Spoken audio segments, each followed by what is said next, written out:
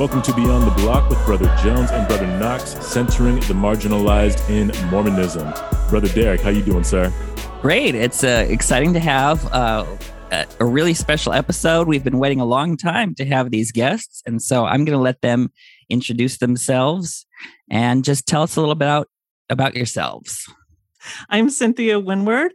Love your guys' podcast. I have been listening since, I think you guys started with Book of Mormon. Was that the first year that you guys started? Yeah. We started partway through the New Testament, like in April of the New Testament. Okay. We did start with the New Testament. I've been listening since the beginning. So whenever that was, it's been a long time, folks. It's been a long time. But I'm Cynthia. I live in Provo, Utah, although I'm a California girl, but I came here to go to BYU, and like so many sad souls, never left. So I'm still in Utah, even though I don't know if I'm ever going to claim Utah as my home, but I should. At this point, I should. I'm a lifelong member of the church. My mom converted to the church in Mexico. My dad joined, or he was a lifelong member and had pioneer ancestry. So I feel like I have pioneers on both sides in different ways in my family. So I'm here in Provo, living the dream. I'm married. I have 3 kids that are now grown. Yay! So looking forward to the next phase of life as an empty nester. So that's good. I'm curious, what did you study at BYU? I studied business management and finance. So that seems like a whole nother life, Derek, because, I have run my own business. So I did use my finance and stuff. I had an embroidery business online for many years. So yeah, that's what brought me here to Utah, was getting a degree in business management. Wonderful. And that's Cynthia. And Susan, would you want to introduce yourself? Sure. I'm Susan Hinckley, and Cynthia says that she's living the dream, but I would say that actually I am living the dream. I am a snowbird. I live half the year in Arizona and the other half in Minnesota. Grew up in Salt Lake City, but we raised our family all over the country. We moved a lot. And so I've had a lot of different experiences, life experiences and church experiences. And so good and bad on all sides. But I have found that there are good and bad things about everywhere that we've lived. And that also includes in life and the church. So I have a lot of experience that I'm sitting on. I have been a lifelong member. I have everything, polygamy, pioneers, all of it on my side of my ancestry. And then on my married side, I'm a Hinckley, of course. So I've got all kinds of church royalty going on that side with Richards and Hinckleys. And so anyway, definitely a Mormon life that has gone on here, and still active, still doing it. It's been a little discombobulated since the pandemic, as I think it has for a lot of people. So we're not quite back in the groove yet. And I got released from my calling during that time. So that's had an impact. But anyway, still hanging in there, and still in conversation with people on the entire spectrum of activity in the church. And so I'm really interested in people's journeys and in kind of expanding the space and the conversation for the members, wherever they may be on that spectrum. I've been a working artist for many years and a writer. Graduated at the University of Utah, and I have 3 adult daughters. I think it's hilarious that Cynthia says her kids are grown up and the youngest is 18. That's grown, Susan. Good luck with that, Cynthia. I'm claiming Good it. luck with that. I'm tired. Tell my 35-year-old, would you please? Wow. I'm curious about something that I had never thought about. It's the snowbird piece. Yeah.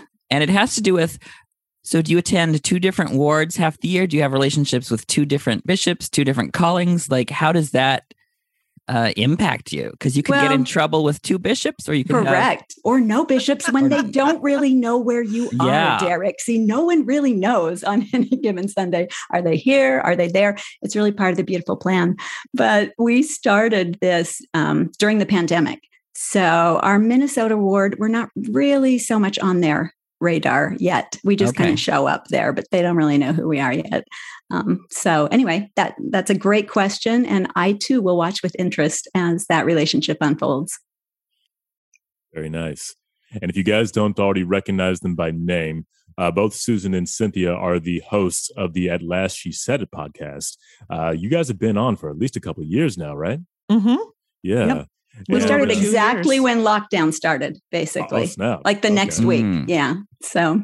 And I suspect that may have had something to do with, well, who knows? I mean, if it started that quickly, I don't know how much of a catalyst, the lockdown was. But I do want to talk about your origins a little bit and talk about where exactly the inception happened for At Last She Said It, what kind of inspired the idea, and what ultimately led to you guys more or less publicizing your conversations.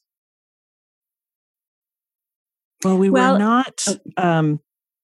It wasn't. The pandemic was not a catalyst. It gave us a little more time because, like, I wasn't going to work, and so I was at home, and we could put even more time into the podcast. But we probably talked about it at least 6 to 8 months, if not longer. Yeah. In planning this project and how we wanted it to look. So yeah, it just kind of was really interesting that we just happened to start downloading our episodes the week that everything got shut down. Cynthia and I had both been working for several years as moderators in a large online group for people who are experiencing some kind of crisis in relation to the church. I'm not going to say everybody's there with a faith crisis, but everybody's there with something, right? Something kicks them into this group. Right. And so we had been working with this group for several years. And so we had a lot of back conversations going all the time and about life, family, church stuff, whatever was going on in the group, whatever people were talking about. And so about the end of every conversation, we would say, somebody should do a podcast about that. And eventually we just decided to do the podcast. We decided to do it only being experts in having sat in the pews for, I think we added our ages up. I mean, what is it? Are we 100? Like a lot. Yeah, Cynthia, we're 100 years old. We're like more than 100 years old. That's terrible. Yeah. So that's our only expertise, guys. And besides that, we'd been eavesdropping on the conversations of like 3,000 people for several years at that point. So we knew that we weren't the only ones experiencing the things that we were experiencing and thinking what we were thinking. So we figured it was time someone started to say it out loud. For one thing, to make other members aware, maybe who might not be aware of who all is in the room with them and what they're thinking about, but also because we figured it was time to make space for people who were having those experiences and had been largely silenced, had not been feeling like they had a space to talk about them. And so we wanted to make that space for ourselves, but also in hopes that other people would step into the space. And that's exactly what's happened.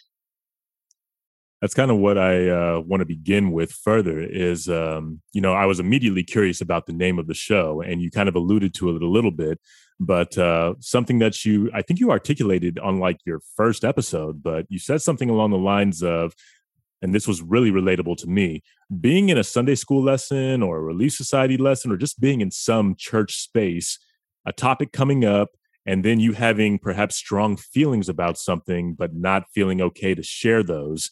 And basically, when you guys started your show, it was more or less this opportunity to finally say what you either should have or really wanted to say in that particular space, hence the At Last She Said It name. And I found that extremely relatable, but I was wondering if you could say a little bit more about that particular experience, because that is something we don't actually talk a lot about, is being in those particularly what can be awkward situations of being in the middle of these topics, wanting to be vulnerable in ways that, we're not traditionally feeling like we have permission to be. And then at last having that permission or giving ourselves that permission to be authentic. So kind of a lot in there, but I was wondering if you wanted to say a little bit more about that experience, more about that feeling. Cynthia and I have kind of different experiences around this because we have had a different personal relationship with the church, really, throughout our lives. So I've been a misfit Mormon literally from second one. So when you talk about a Sunday school class where I've been sitting there thinking, really? That's pretty much every Sunday school class that I've ever been in my whole life. But Cynthia did not have that experience so much. That's kind of a newer thing for her. And so I like that we bring both things to the conversation, right? Cynthia has a real grip on what it feels like to be the person who is sitting in Sunday school, not really questioning anything so much that's being said. Right. And then, now being the person who is, and I'm the person who's just kind of always done that, but I've hung in, right? And I think that is also a valuable component to our conversation. I'm still here. So, there's something to that, right? I want to be here for some reason. So a lot of this is unpacking and exploring both of our own experiences and the ways that those have differed and the ways that they intersect and the fact that we're both still trying to engage. Right. I know Susan describes herself as having had a silence crisis, and you can say more about that if you want, Susan. I never had that. I never had a faith crisis, but I felt like I've been on a faith journey. I know that's such like a woo-woo thing to say, this faith journey, but it's kind of true that sometimes things work until they don't. And so for me, church worked really well. I checked all the boxes as far as like husband and kids and college graduate, but I was a stay-at-home mom. Like I was doing all the right things. And then when I turned 40, things just started getting really, really hard. First, by then I had served in enough presidencies as a woman that I kind of saw how the sausage was made behind the scenes, and it didn't involve a lot of women's input in it. And so I started getting a lot of questions. I started forming questions about like, wait a minute, what's going on here? And seeing men in leadership abuse, like verbally and emotionally abuse women in presidencies I had served with. And then also, thankfully, several men who were amazing leaders, but their hands were tied with the system. There was only so much that they could do. But then on the familial side, everyone has a messy family, right? Even if you check all the boxes, families are just messy. And so my family started getting really messy the year I turned 40. And I felt like the rug had just been pulled out from under me. And so I had to, I'm trying to work with priesthood leaders. And I realized in that moment, oh, they're really able to identify and help my straight, white, cisgendered husband. Like the church works really, really well for him. And then here I am, a woman in the room, and they have no idea what to do with me. They can't relate to me. They can't relate to the experiences that I've had, the choices I've made in my life. And so I found them more or less being able to minister to my husband really, really well. And I was kind of left out in the cold. And I thought, oh, okay. Maybe I had been really naive. I hadn't really ever experienced things in my life that required me to be like in the bishop's office a lot. And then all of a sudden I was like, oh gosh, this is not working for women. And I know some women, it works well, and maybe it always does. I wasn't that woman. And that's when things really started to fall apart for me. And I started to see women deserve a larger seat at the table. And as long as 50% are making decisions on behalf of the 100%, we're never going to be 100%. And I very much feel like that as the 50% of the church, if not more. I don't know where the stats are with women to men in the church. But I very much feel like people are making decisions for me that don't represent me. And that's hard. And that was really hard to kind of admit to myself as a middle-aged woman who's given my life to this church in every way possible, to say, oh gosh, this system is actually quite broken. And so we decided to start talking about that in the ways that it is broken, and also the ways that it is beautiful, and the way it's never all black or white, right? There's so much in between. The church has been amazingly wonderful for me. I give it credit for so much in my life, and I want us to be better. And this is where our experiences really do intersect, because for me, I was always an uncomfortable member of the church in many ways, but I had a great life. I feel like the church gave me a really great template for building a life. And I loved the life and the family that I had built.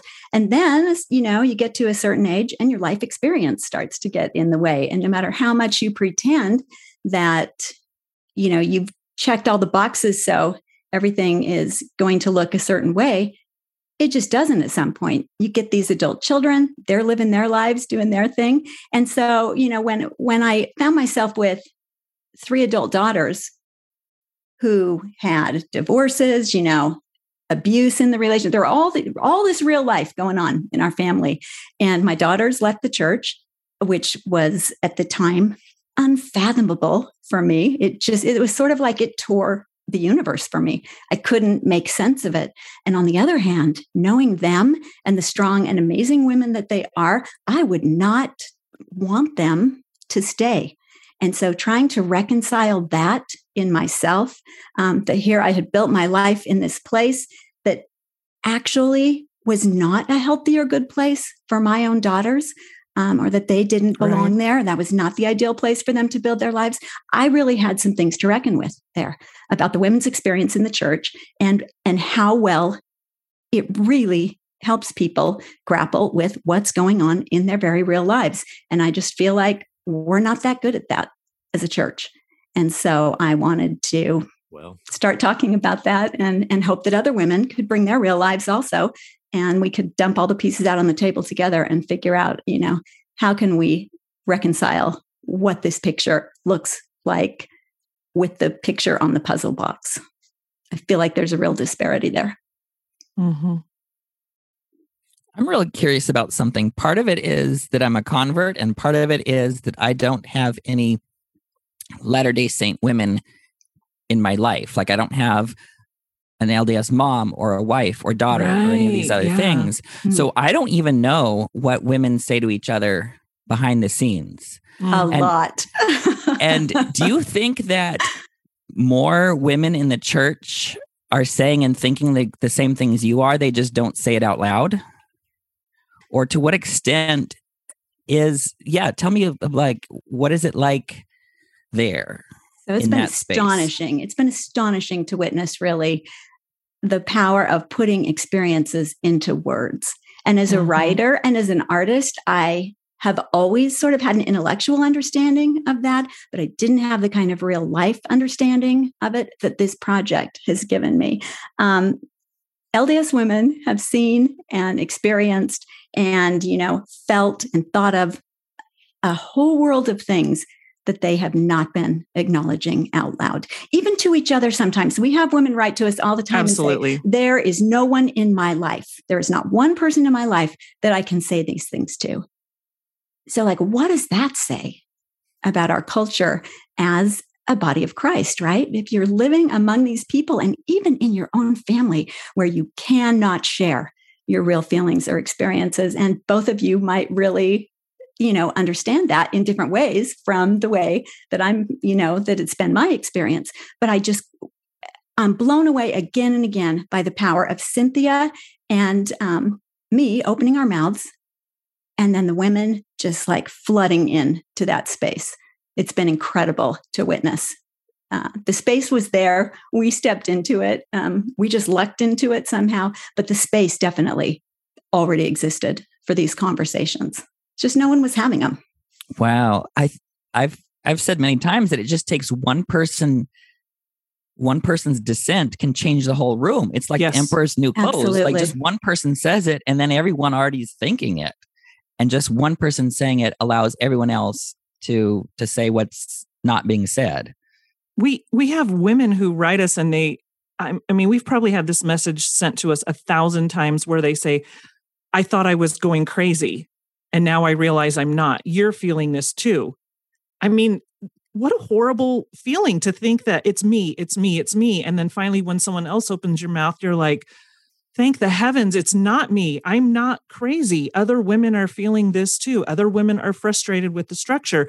Other women hope for change. Other women don't dare say out loud because they would lose their privilege maybe in their ward if they say something. I have friends who husbands have served as, bishops and stake presidents, and then they have to protect that relationship too. I mean, there are just so many layers where women feel like, I can't say this because this isn't what a bishop's wife looks like. Or a mother, president's wife. Someone who's trying to raise children in the church. Yeah, that just complicates things. It complicates it. Right. If we're told as women, this is your highest and noblest calling is to be a mother. I mean, the way I try to get people to understand this is my husband's an accountant, right? So sometimes we show up at parties and if we're all LDS at the party, we end up talking sometimes about women's issues. And I say, okay, how many?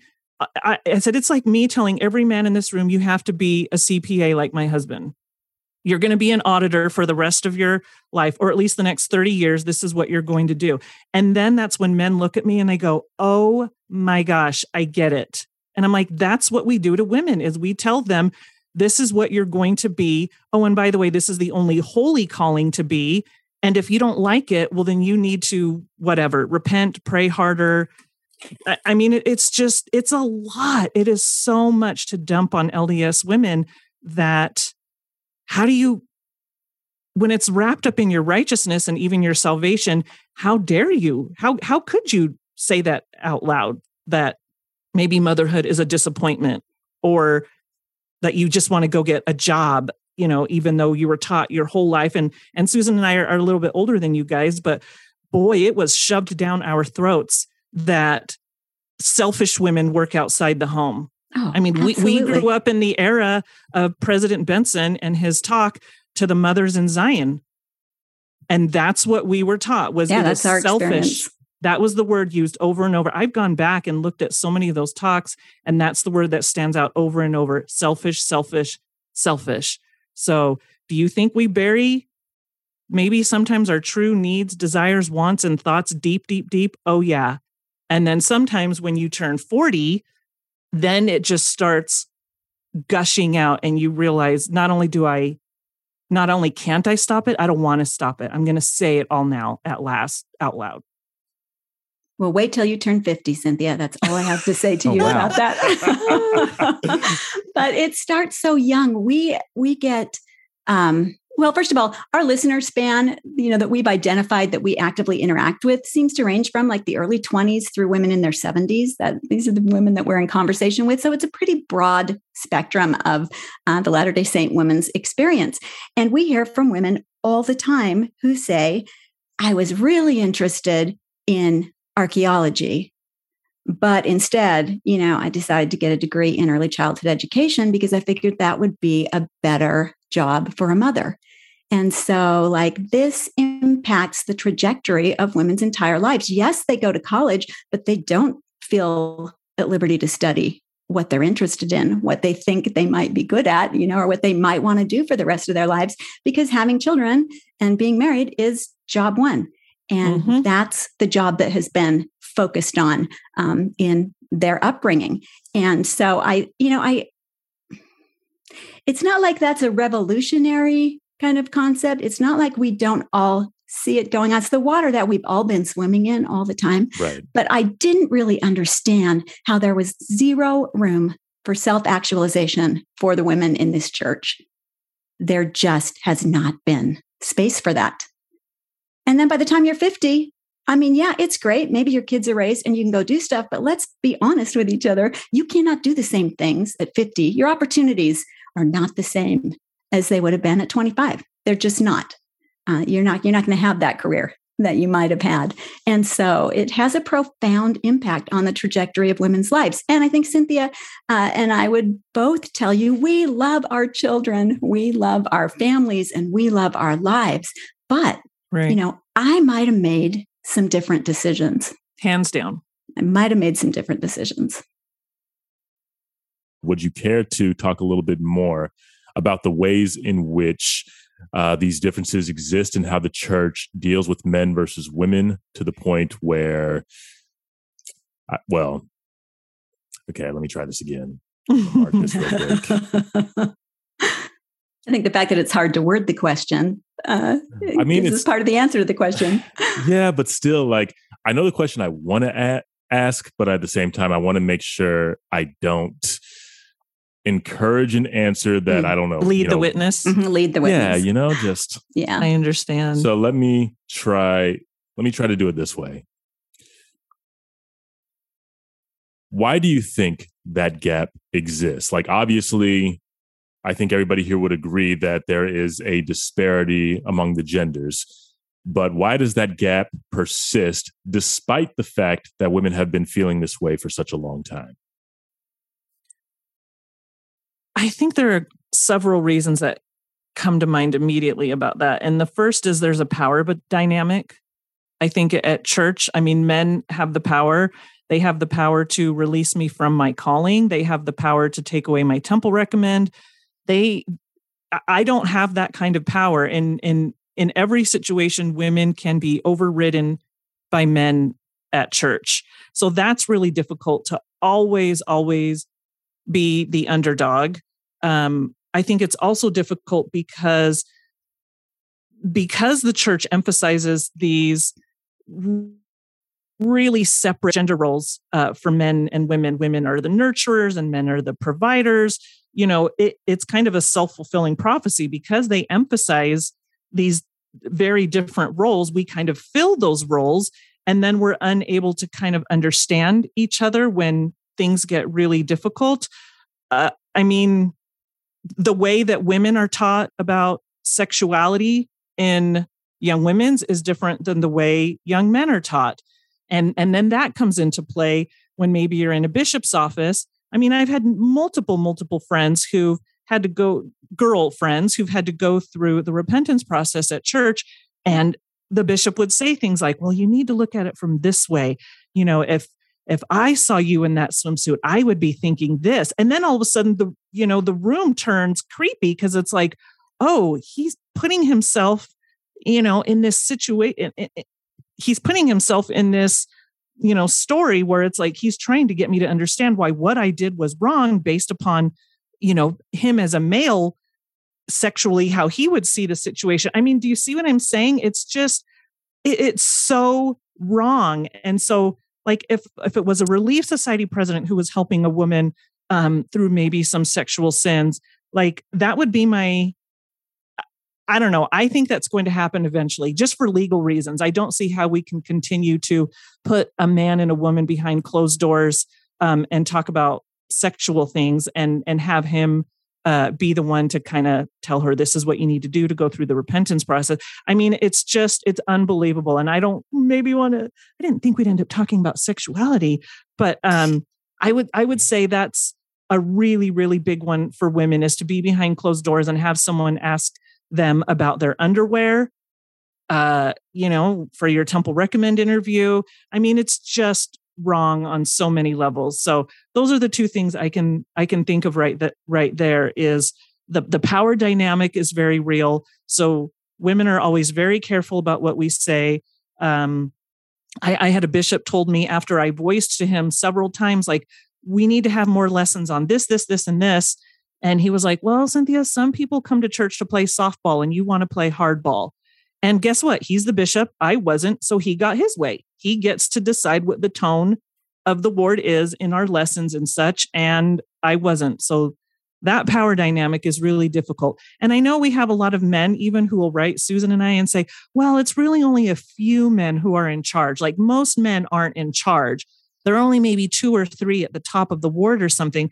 And I'm like, but you see yourself represented, maybe not in every way, but you do see a male getting up every Sunday, conducting sacrament meeting. A male is extending the callings.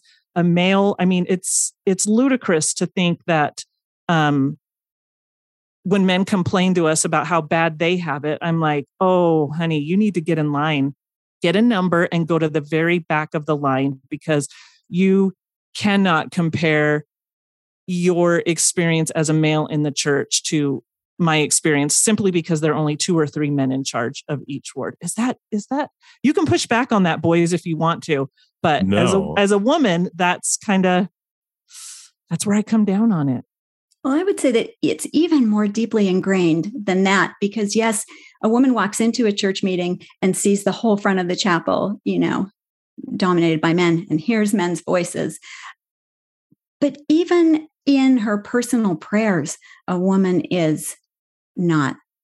doesn't see herself represented. Sure. Even in her personal prayers, there is that power differential. And everything in the church, and I mean everything from the top down, comes to us through a male lens.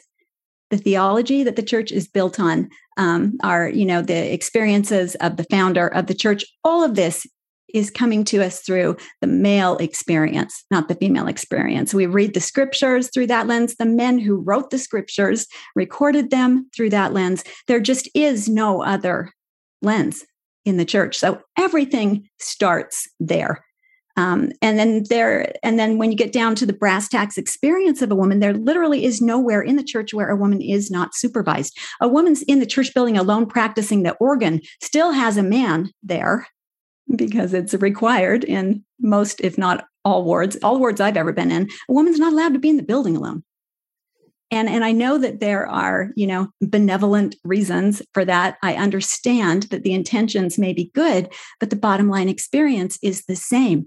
Anything that a woman is ever saying in a church context, she is saying, knowing full well that it will be overheard and would have to be approved by men. And so that includes when you're in a Relief Society presidency meeting, anything. No woman has a space in the church where she can speak without the idea that whatever she's saying would have to be okay, even with men who are not directly in the room. And Cynthia and I both had experiences where we did speak up in our callings and we were released from our callings. Yes. That is a real thing. If they don't like what you're saying, or even, worse, if they don't like how you're saying it, you're out. And so that happens. Women are walking on eggshells in a lot of ways. Yeah, I've noticed a lot of that. So much of how everything works in the church is through your tone. Like if you got it. If you say things in a certain tone, it could be very, very subversive. But if the tone passes their defenses, then they don't. Right. They may not do the same thing. And I think about this with the scriptures a lot because I try to be very responsible with our scriptures, which are created in a patriarchal culture and preserved and written down most likely by men in most cases. But I still want to help empower women as much as I can. Like just a few months ago when I gave a lesson on Romans 16, I talked about Phoebe and I named that she was a deacon. I named that she was entrusted and recommended by Paul to read and deliver the letter to the Romans. I named that she was not mentioned as anyone's wife or anyone's daughter or anyone's mother. She was herself. Right? She may have been some of these other things, but that was not important. So every time I can, and I'm in a funny spot, I don't know what to do because, and this isn't me trying to brag, but in many cases, I might be more feminist than many of the women in the room. I believe that. Well, we should talk about that. Yeah. And I don't know what to do about that because I don't want to speak for women and I don't want to speak over women. And every woman's experience is valid, right? If the church is working for her, I'm not going to tell her it's not. If she doesn't want the priesthood, I'm not going to tell her she has to have it. But my view is that the priesthood, I'm not asking women if they want the priesthood. I'm asking women if they want a priesthood ban on all women, which is different. Mm-hmm. Mm-hmm. Right? I think that and it's not just priesthood. It's about leadership. It's about decision making. Like everything, I think, should be gender neutral in the church, except if it's by consent and people want to have gender roles. I'm not abolishing all gender, but everything needs to be chosen, right? If people want to be a mother, fine. If people don't, fine. And this is coming from the queer community. Of course, I have to derail and talk about the queer community. Like I just don't get a lot of. I don't get a lot of this gender mess. Like if you've got two men who are raising kids, they have to decide who's going to do what, who's going to stay home with the kids, who's going to whatever. Same thing with two women raising kids or two women deciding if they're going to have kids. You don't automatically decide by gender because you can't anymore. So I don't understand why all these things are assigned by gender. Everything should be assigned by the spirit and by the willingness and the capability and the right. Like that makes no sense that we're running on half of our talent in the church. Like we would be so much better with representation of Heavenly Mother, with more empowered women. And it's just, Amen. Yeah, I don't know what to say to the We to the feel women this in the deeply. church. Like, because I want to like, yeah, maybe the women, maybe the mothers are okay, but what about their daughters? Like, their Mhm. daughters might not be okay, and you can't be what you can't see, according to I Right. can't remember who said that. But I just don't know what to do about all these things. One of the Mm. really big aha moments for us, and it came in season 1, it came early in this project, and it was a terrifying realization, was that the degree to which women are complicit in their own marginalization in the church. And when Mhm. we really could start to see this, we were really afraid to name it, first of all, even with each other. And then it got out there, and then we're like, we cannot talk about this on an episode. But as we've gone on, you know, we've talked about it. But it's just absolutely true. We get letters from bishops who you say, you know, here are the specific things that I'm trying to do in my ward, and I'm getting pushback on it. And the pushback is from women. A lot of the pushback is from women. And so we had to really step back and try to grapple with the idea that for some reason, women are doubling down on all of it. And we didn't have to think that long about it before we sort of figured out what was going on. And when you have women who have sacrificed a lot for this, who have built their lives on it, right? Of course, they're going to defend the status quo, because to not do that calls into question all of these decisions that she's made since she was, 12 years old. If you call into question the very foundations that she's built her life on, then she starts to think, well, why didn't I study geology? I mean, what have I done? So I understand why women are heavily invested in defending the gender roles in the church as presently constituted. But it does represent a very real hurdle for forward progress on a local level and, a wider institutional level. Mm-hmm. Can you guys talk? I actually missed this episode where you guys talked about women being complicit in their own marginalization. Did you discuss any ideas about that hurdle? We haven't done an episode about it. We have just dared to let the idea come up in our conversations. Mm-hmm. So far. We dip our toe in that. We dip our toe in it. And we talked about, we did a Faith Again fireside in Salt Lake City in May, where we did talk about it. But I mean, that was a much smaller audience. So, I mean, I guess it's out there now. It's out there now, Cynthia. Sort of. Yeah. I would love to hear it if the subject comes up again, because this is definitely something very real that I think every marginalized community deals with it to some extent, where we have to talk about the members of our community that are often complicit in our very marginalization. And I can't imagine with a population as large as, women in the church, and, to go back to this whole numbers thing, a significant portion of the active membership of the church is women. Like, I think in places like Utah, the ratio is like as high as 7-1 in some areas of Temple recommend holding women to men. And when you have a significant portion of that population that is, for lack of a better word, fine with the way things are, that can certainly, to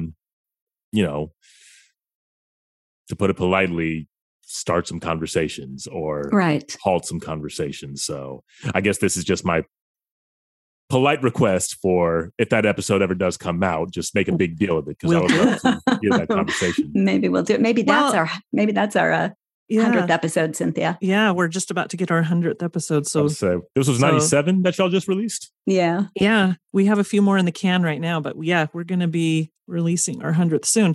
Can we just let women off the pedestal and let them be real women? And so I see this in the church within our culture, and let's admit it, we have a culture in our church. I see it in like my familial culture, being Latina. And so it's really interesting to see it, like you were saying, James, from different marginalized points of view, and go, oh, okay, this is just what humans do. This is like a human problem. We all kind of put people in boxes and we expect them to stay there. And then when you start realizing, oh, that box is really tight and confining and people want to break out of it, that's when, like Susan was saying, we become complicit in our own marginalization, because it's like, we've always done this and we've done it this way for a reason. And why do you have to come along making trouble? Women are happy. Most women are happy. I mean, Susan and I just did an episode where we talked about Elder Bednar and what he said recently at the National Press Club, that women will never get the priesthood or will never be an apostle because, I have the exact quote. We follow the pattern. Right here. Yeah, he said, we follow the pattern of the ancient church. The pattern anciently was that the apostles were men.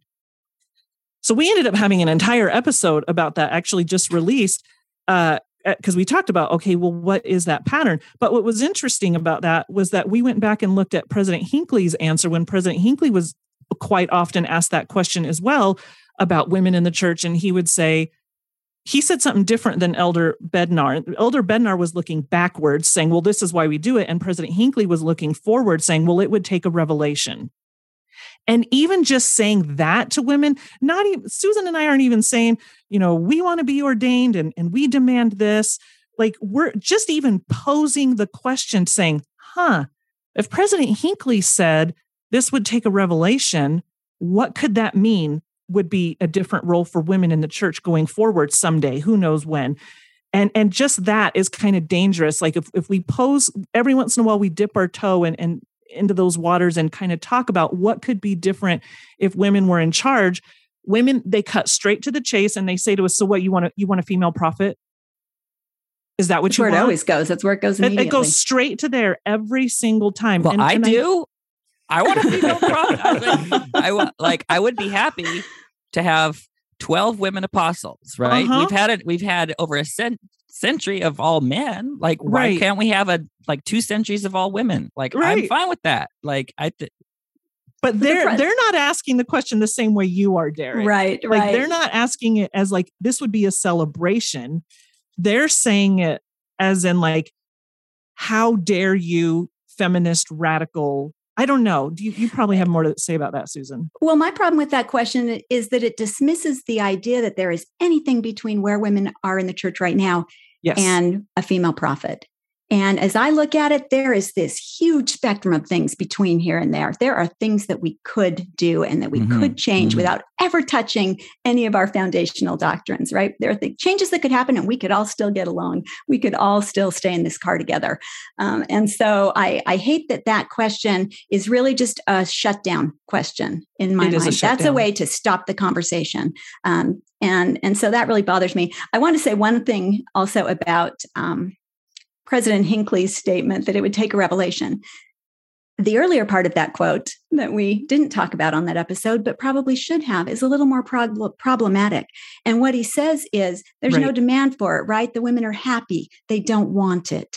Women in the church don't want it. And so the problem with President Hinckley saying that, but also where I'm able to give him a lot of grace for that, is that women do not talk about it. I can't think of any more taboo topic in the church for a woman than agitating for priesthood ordination. I mean, that is hands down. You just cannot talk about it. You cannot even talk about it with your friends. You can't talk about it with your spouse. You can't talk about that with anybody. LDS women do not talk about that. And so I don't blame President Hinckley for maybe being under the impression that women are completely happy with the status quo. We have given that impression. Well, my question there is, should I be talking about it more? I mean, I talk about it from time to time in my ward when I'm teaching, when I'm giving questions. Like, maybe I'm free to in a way that women aren't free to. Absolutely. Because I have nothing to lose. I have nothing to lose. Exactly. What more can they do to me? Like, they can't. Nothing's going to happen to me. And if it does, it's because I'm in trouble for so many other reasons too. So yeah, I'm going to and I talk about it. I listed the seven women prophets we had in the Bible. We have a woman apostle. We have a woman deacon. We have Junia in Romans 16, right? Like, I name these in Sunday school. I don't I do it in a way that's very subversive, and my tone is perfect, right? Because if I come out if I had the personality of someone else, that would get shut down. But no one has shut down, because all I'm saying is, oh, look, Miriam is literally a neviah in the Hebrew, a woman prophet. And and I'm like, I just leave that there. And I get people to think about this. And I would love to see women's ordination. But the irony is I have had experiences in a denomination with women's ordination. I come from the Lutheran and Episcopal church backgrounds, which both had women's ordination my entire life. Holy envy. And I can say, yes, there's holy envy, but I can also say women's ordination by itself doesn't fix everything. Sure. Because Absolutely. you need to repent top to bottom about how you make decisions, how you distribute power, how you, whatever. Because if you just give a few people, a few women a token ordination and then say, and just wipe your hands and say, look, we did it. Like, we haven't done even the first step of what needs to be done in this church. And we've already seen that happen in the church, with the ordination of Black folks. Like, as soon as the priesthood ban was lifted, how long did it take us before we finally got Black general authorities? Like, we just barely got our first American general authority just a couple of years ago. So, like, I totally agree with what Derek is saying. Like, I'm all for the ordination of women, but that only begins to address a much more insidious problem that we have with just how we view women. So right. And if they're just gonna ordain a few token women who are already complicit in the system, that's not enough. Right. And this is where I say there's this huge spectrum of things that we could be doing. There are all these other things that need to happen. So ordination is, one thing on the list that might help change things. But think of how many callings there are in the church that do not require specific keys. There are so many. There are very few callings in the church actually that do require specific keys. The majority of them do not. And so therefore I see no reason that women could not begin to fill those roles, which would really change the appearance of the whole structure. And that's where it's going to have to start. It's going to have to start with members getting used to seeing women in places where they're not used to seeing them. Derek, I say you keep speaking up, please, because absolutely you have nothing. Well, and this is a generalized statement, and then I'll backtrack. You have nothing to gain by women being ordained. So you can say that out loud. And without it sounding selfish or harsh or abrasive or 100%. Right. 100%. I mean, I wear a rainbow pin at church. Everybody knows I'm a straight cisgendered woman, but I can be an ally for queer folk and you can be an ally for women. Like, I just think we all can lift where we stand in so many different ways that just kind of lets a little bit of fresh air in the room and lets people kind of go, oh, Derek is speaking about women's issues. I wonder, maybe there's something here as opposed to a power hungry woman, which is how we get labeled. Which is how we would get seen when we talk about it. Yeah, it's just an invitation for people to think about things that they are not used to thinking about. We see all of these things over and over every week, and so we're blind to them, right? I think most people are completely blind to the fact that a young girl walks into sacrament meeting and doesn't see herself represented in any kind of meaningful role. I think most people just don't even realize that. So when you speak up about something like that, it's an invitation for people to step back and consider something that they haven't before. And one of the things that we find again and again is that once people see things like this, they can't really stop seeing them. So it is a tool that actually does help. It's a helpful tool. Yeah, it's tough to like not speak over women and not try to put women in their place because part of it is they've been socialized by this entire system, and many of them are trying to survive in the system, and they're surviving by cooperating. Yes. And I'm not subject to those same things. So I have to be very careful about how I navigate it, right? Like I remember during the here's my other thing is I claim to be a real theologian, and then in the church, instead of theology, we have these little cutesy analogies or acronyms or these like little object lessons. I'm like, oh, is that the best we can do? But one of them is like that umbrella. Have you heard about this little priesthood umbrella? Like the umbrella protects everyone the same, but it's the man that's holding it. Right. And like, there's a whole bunch of problems with that. And we saw this during the pandemic where single sisters or anyone without the priesthood at home could not bless and partake of the sacrament themselves. And so the moment the lockdown happened, I decided I am not going to partake of the sacrament at home. I can, but I'm not going to exercise the use of that privilege out of solidarity with all those who couldn't. So I never once blessed the sacrament in my own home. Wow. Because I'm like, if the women of this church who are single or whatever reason aren't doing it, I'm going to be with them on that. And I felt strongly about doing that in solidarity as a way of acknowledging that. Thank you. But there's just so many ways that these little cutesy things disguise the real problem. Yes. Yeah. And it took a worldwide pandemic, I think, to expose that problem. Here we have something that we say is the most important ordinance, I think, outside of baptism. Well, I don't know, maybe. Anyway, the sacrament. And then all of a sudden it was like, actually, it's not that important. Women, you can just read the prayers and ponder. And it's like, wow, this really exposed this wide gulf that's in the system. And then this cutesy analogy between priesthood and motherhood, I've never understood that, because those none of us understand that. It's not even the same. It's not at all the same, because not every woman can or should or does want to be a mother, right? In the same way that in theory we could give the priesthood to all men, independent of whatever. Mm-hmm. The other thing is women outside the church can become mothers, right? It's not something that can be controlled by the priesthood leadership. That was always my thing. There are a lot of problems with it. There's just so many. I've never understood these. I think these cutesy analogies are done to shut down thinking and to shut down the discourse and say, well, look what you get. Like, I'm not going to name her name, but there's like a certain prominent sister in the church who says, oh, what do women get? We get everything. I'm like, no, you don't. We have a whole episode about that. We may or may not have just talked about that on an episode. Yeah. We called it What Women Don't Get. Exactly. Eric. What women don't get in the church. That's the name of that episode. Uh-huh. Yeah. So how do your local leaders, are they supportive? Do they say, look, yeah, we got to do better? Or are they threatened by what you do locally? And here's the question of what can I do locally? Because I can change culture and change hearts and minds, but I can't change policy. Not even my bishop he would not be able to ordain a woman if he wanted to, right? He would be released or he would be whatever, So what do we do? Get creative.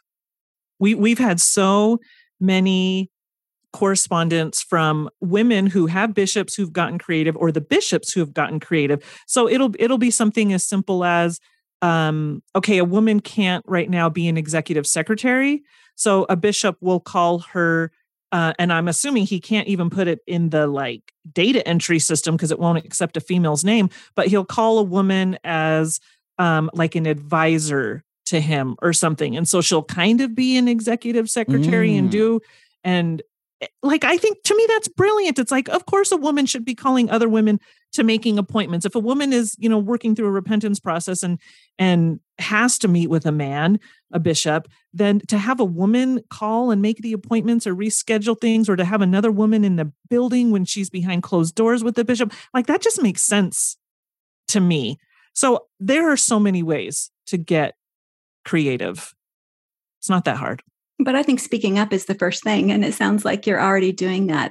And the reason I feel like that's important is because there are going to have to be men interested in and invested in the outcome of this conversation in order for anything to ever change, because women are not in the rooms where it happens. Only men are. So if we don't have male allies who are in those rooms, who are looking for opportunities actively and voicing the opportunities when they see them, then nothing changes.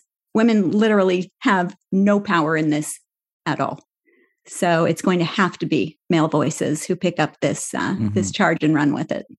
And that's a power every man has, to use his voice. Absolutely. And I'm not trying to hold out like I'm a perfect feminist. There's a lot that I have to learn, and there's a lot that I'm going to miss. But I do want to say is that I hold myself out as accountable to women. That is, I think, where what I'm claiming is I want to make sure that I do the right thing, that I listen to women, that I amplify the voices of women. And we also want to not leave out all genders as well. Right. Like trans folks, Right. gender non-binary folks, because trans men and trans women and trans people of many genders get hit by all this mess as well around gender. Yeah. Yeah. Right. We currently have essentially a priesthood ban on all trans people, trans women or trans men. You're right. And that needs to, that's a mess. So that needs to go away. But to me, a lot of these things are intertwined because you can't, the gender piece, the transgender identity piece, and the same gender orientation piece, they're all of those oppressions are different, but they feed off of one another. Because if women in the church can't be themselves, then I can't be myself, right? Like we won't, if we had, for example, same gender marriage, but not women's ordination, you'd have families with no priesthood in the home, right? There's just a whole bunch of ways that it doesn't make sense. It just doesn't make. I think it all comes down to biologically determined gender roles. Like just because you have this anatomy, that limits how you can identify yourself, that limits who you can marry, and that limits your roles in the church. I mean, all of that comes down to something that to me makes no sense, like anatomical determinism that's not chosen by any of us, right? So I don't see these roles as gender roles. I like cinnamon rolls more than gender roles. Let me put it that way.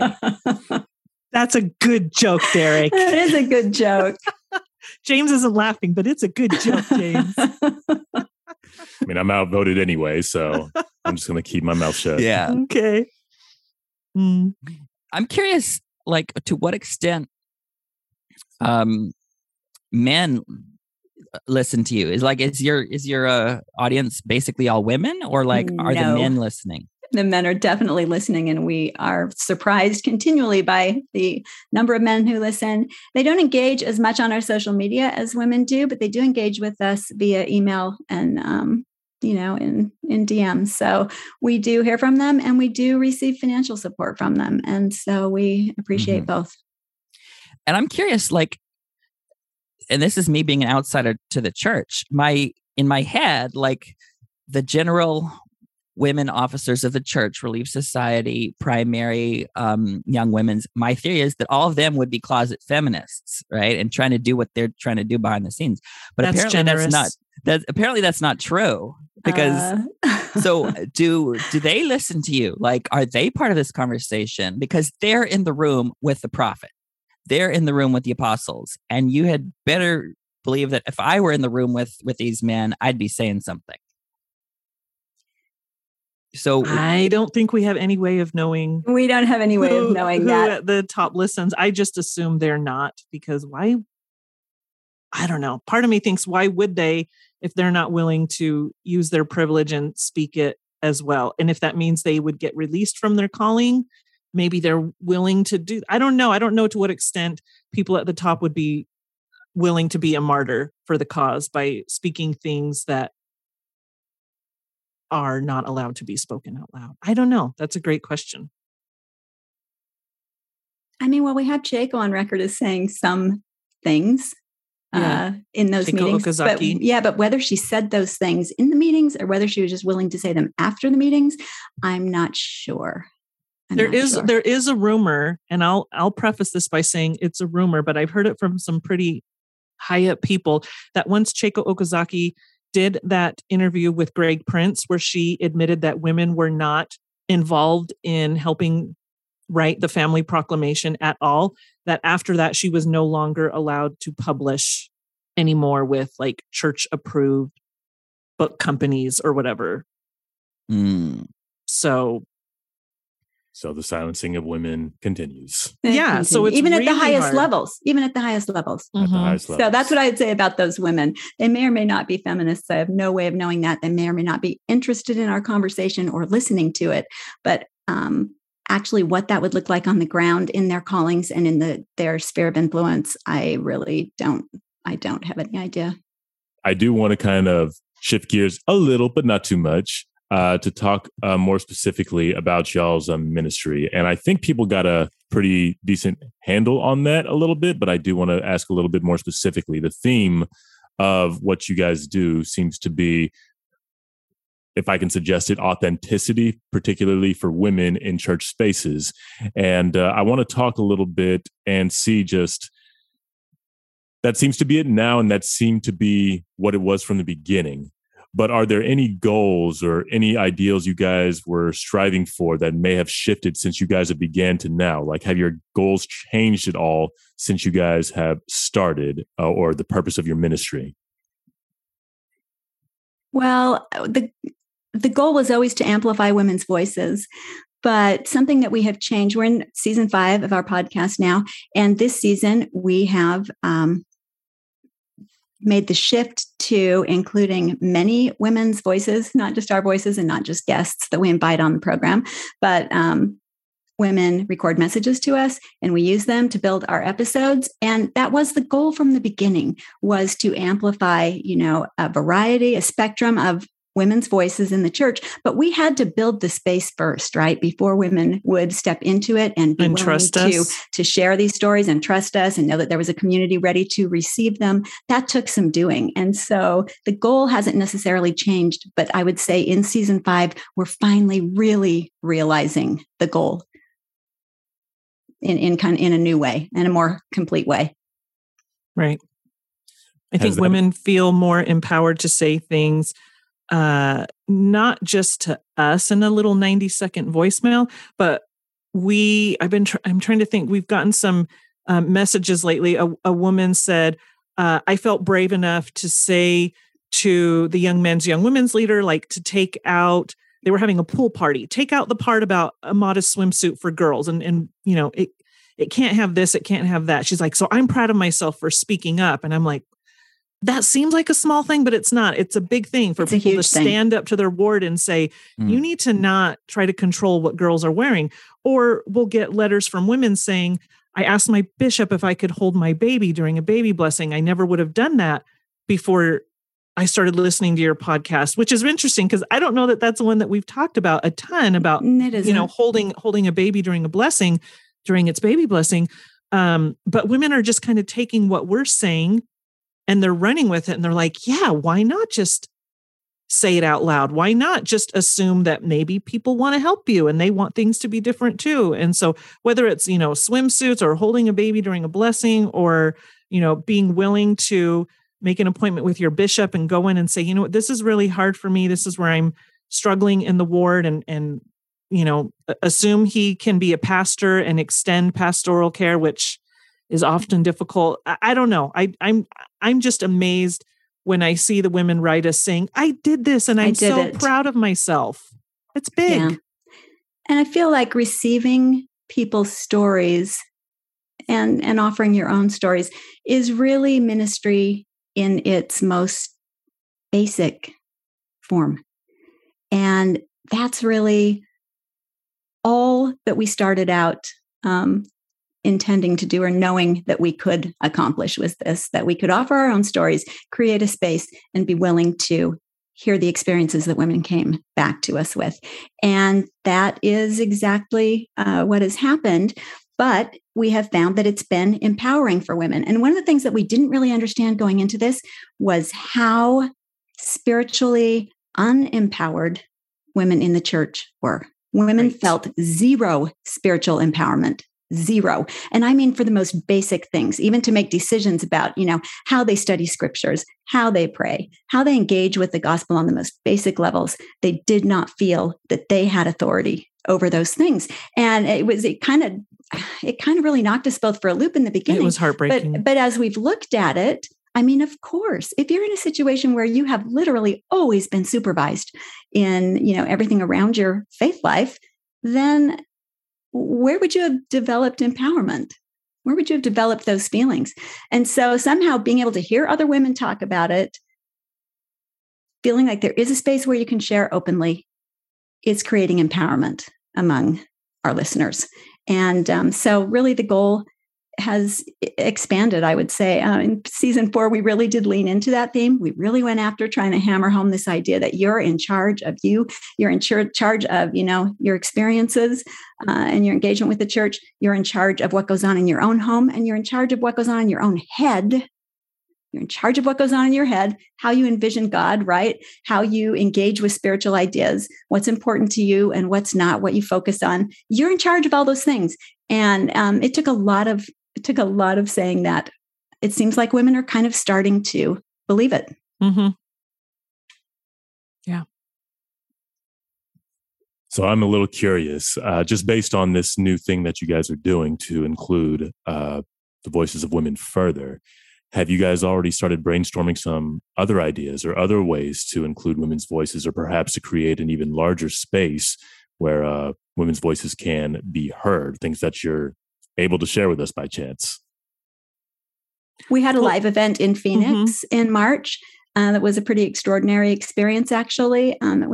We had a Friday night and a Saturday, and the Friday night was just a mix and mingle event. We had no idea what to expect for that. We didn't know if people would come, and we didn't know if it would be awkward when they did. And the answer is the women came, and it was like it was a little like watching something like a high school reunion. It was like lifelong friends getting together who had never met before that moment.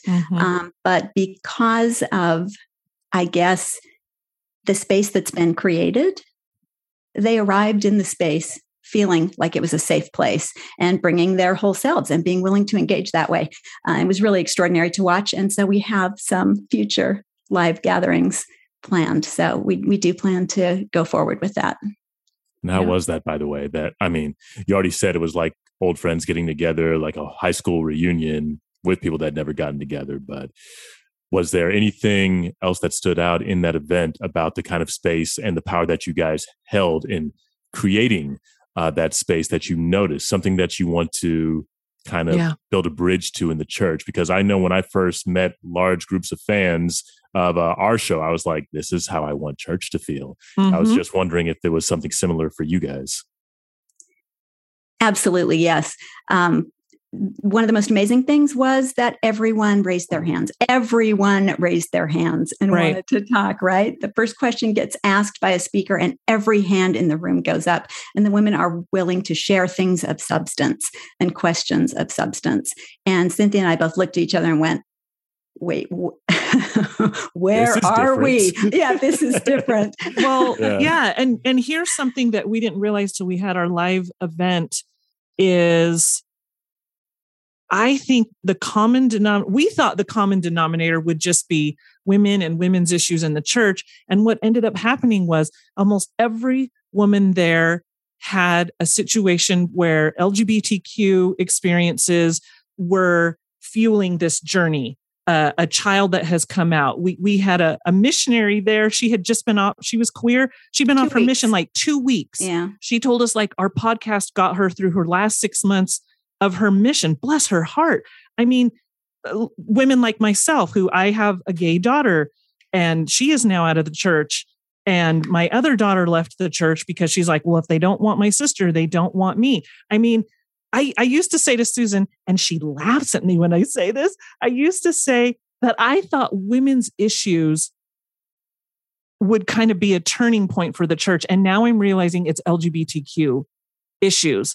That is what it's through LGBTQ issues that we are going to get, I don't dare say full equality, more equality for women in the church. It's like what you were speaking to earlier, Derek, about that. Like how could you have two women married, raising children together and not have the priesthood in the home?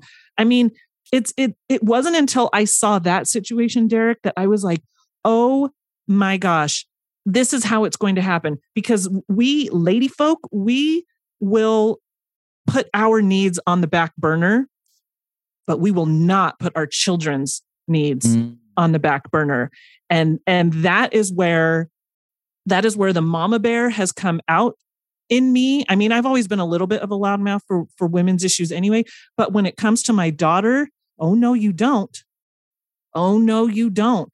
And so that's what we're seeing with women's issues, is that's why we thought we were all getting together in Phoenix. And it was, But when we heard every woman's story, and we had some trans women who came and they felt safe there, like when else would these trans women have been able to come to a gathering with all LDS women and be a part of it and not have to explain anything? I mean, it was just gorgeous. And that was such a gift. That was such a gift because as an LDS woman, I haven't had an opportunity to spend a lot of time with trans women. Where's that going to happen for me in a church setting? That has not happened so far in my, almost 60 years of church experience. And so it was such a gift that they would come to that retreat and give us all the opportunity to figure out that we're all just the same people doing the same things. As a Latter-day Saint woman, that was deeply meaningful to me. And I really do count it as a gift. Yeah. But that was a light bulb moment. I was like, okay. That's why I think LGBTQ issues are women's issues. They are, of course. Because the relationship is there, right? The relationship is there. And the other questions around women, like I've often said that if we get everything right for trans people in the church, we automatically get everything right for women, and we automatically get everything right for cisgender LGBT folks. Because then you've deconstructed all that mess around gender and gender roles and gender identity and discrimination. And there's no situation where we have trans women ordained and trans men ordained, but not cis women. There's just no way that if we fix things for trans folks, we fix things for everyone, I think, on these issues. But do you think most members would connect those dots? I mean, I feel like there's this whole narrative that needs to take place between here and there. Well, the reason why I put it that way is because a lot of people will think, oh, let's fix things for gay white men, and then we'll get to the women later. Let's have gay marriage for the men, but not ordination for the women.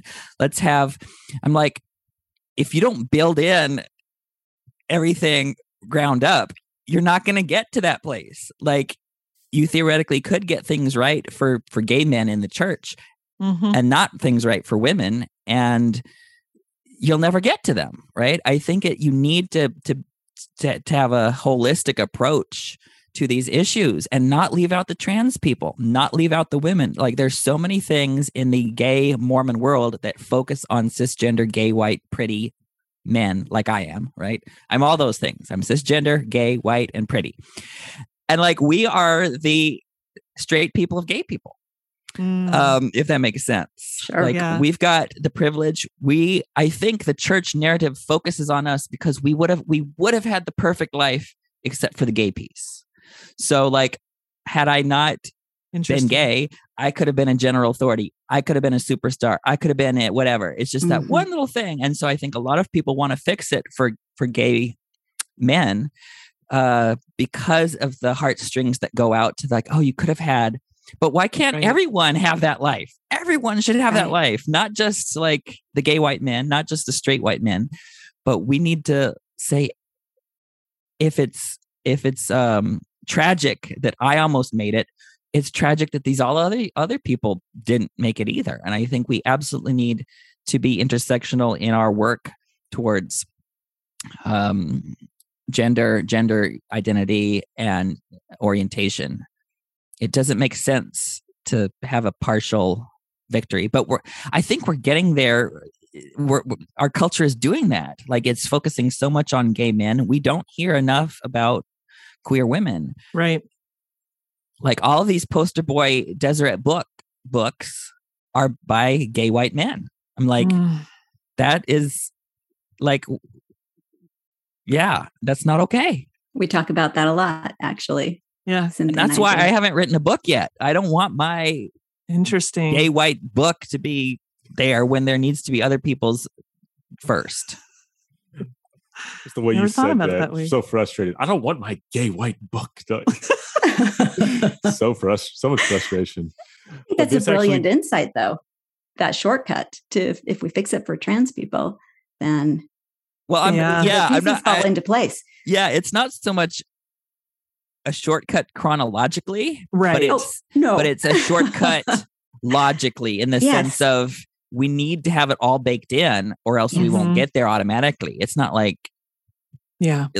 trans rights don't automatically flow from gay rights. the way it's culture. We see this in our culture today. Such a good point. In our secular, in the secular legal world, right? Yeah. James, I'm going to need you to cut this part out, but that was my daughter that walked in, and I have to leave in a few minutes to go to Salt Lake. So I hate to say we need to wrap it up, but we need to wrap it up. Okay. That is totally fine. Totally fine. Well, then, I'm going to have to save these other questions for another day, but this has been such a pleasure to be able to sit down with you both. I'm glad that you both have been able to make time for us, have been able to sit down and talk with us. Thank you so much for sharing your insights. Just before we get off real quick, would you guys mind sharing your handles with the people and letting them know where they can find you? Yeah, you can find us at lastshesaidit.org. And if you go there, you can find everything else about us. You'll find where our Instagram is, our Facebook, the little red telephone button you can click on to leave us a voicemail, a button if you want to help donate to help us continue the project, notes for every episode that we put out, all of our links, everything that we put out is found on the mothership. Registration for live events we do have an online discussion group once a month. And so the links for that are on there. We hold that on Zoom. And so there are a lot of ways that women can join the conversation if they're interested in doing that. We'd love to hear from you. Excellent. Well then, Susan, Cynthia of At Last She Said It, thank you so much for joining us. And thank all the listeners as well for joining us for this bonus episode. Till we meet again next week. Thank you so much for this. We're not going to see each other again. Yeah. Thank you so much for this. All of our listeners, go and listen to their podcast. It's amazing. I haven't listened to every episode. I've listened to some, but I haven't listened to them all. But every one that I've listened to, I've learned something. And it's been profound. So thank you so much. Thanks, friends. Thank you.